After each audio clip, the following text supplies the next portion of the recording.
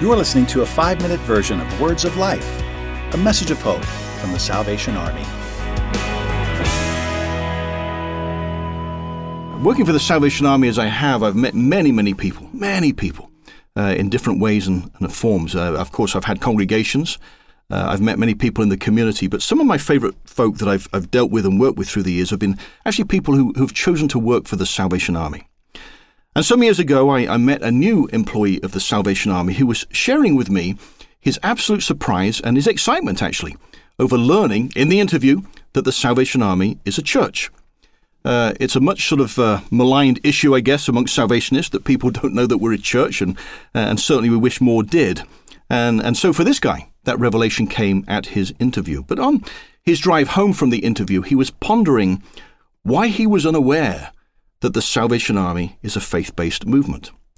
And it just so happened on his way home, he stopped at a traffic light right next to a Salvation Army church, or a corps, as we call them. And he looked over at that Salvation Army corps, and he saw in big letters, the Salvation Army. And suddenly he realized he'd simply missed the obvious, because the name told him what we are.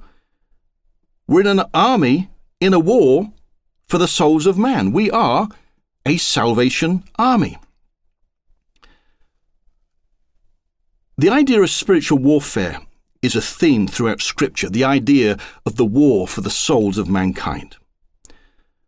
When Paul wrote in his letter to the Ephesians this, "Finally be strong in the Lord and in his mighty power.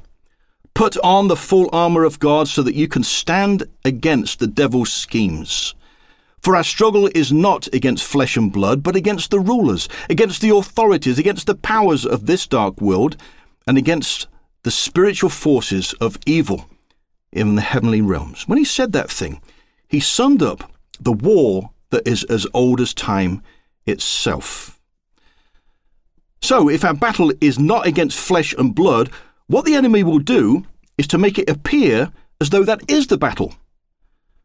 So the devil will therefore work to pit man against man in the pursuit of personal morality, therefore taking our eye off the true war, which is spirit and flesh.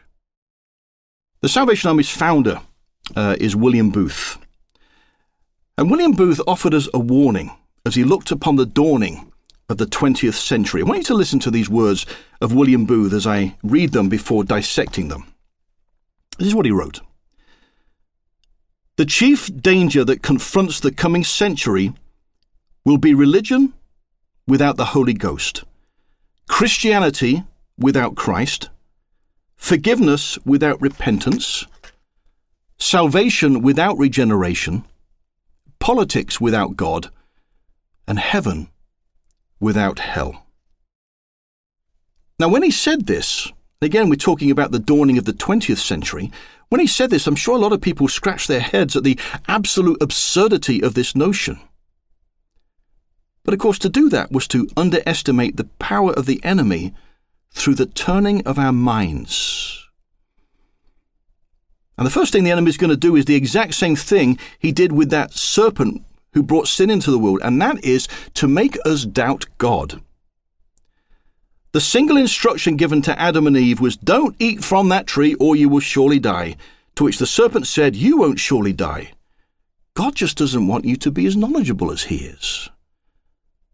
So Adam and Eve were persuaded that God was lying and that man had the ability to be as knowledgeable as God. That, my friends, is spiritual warfare. The fight for our minds, thus the fight for our hearts.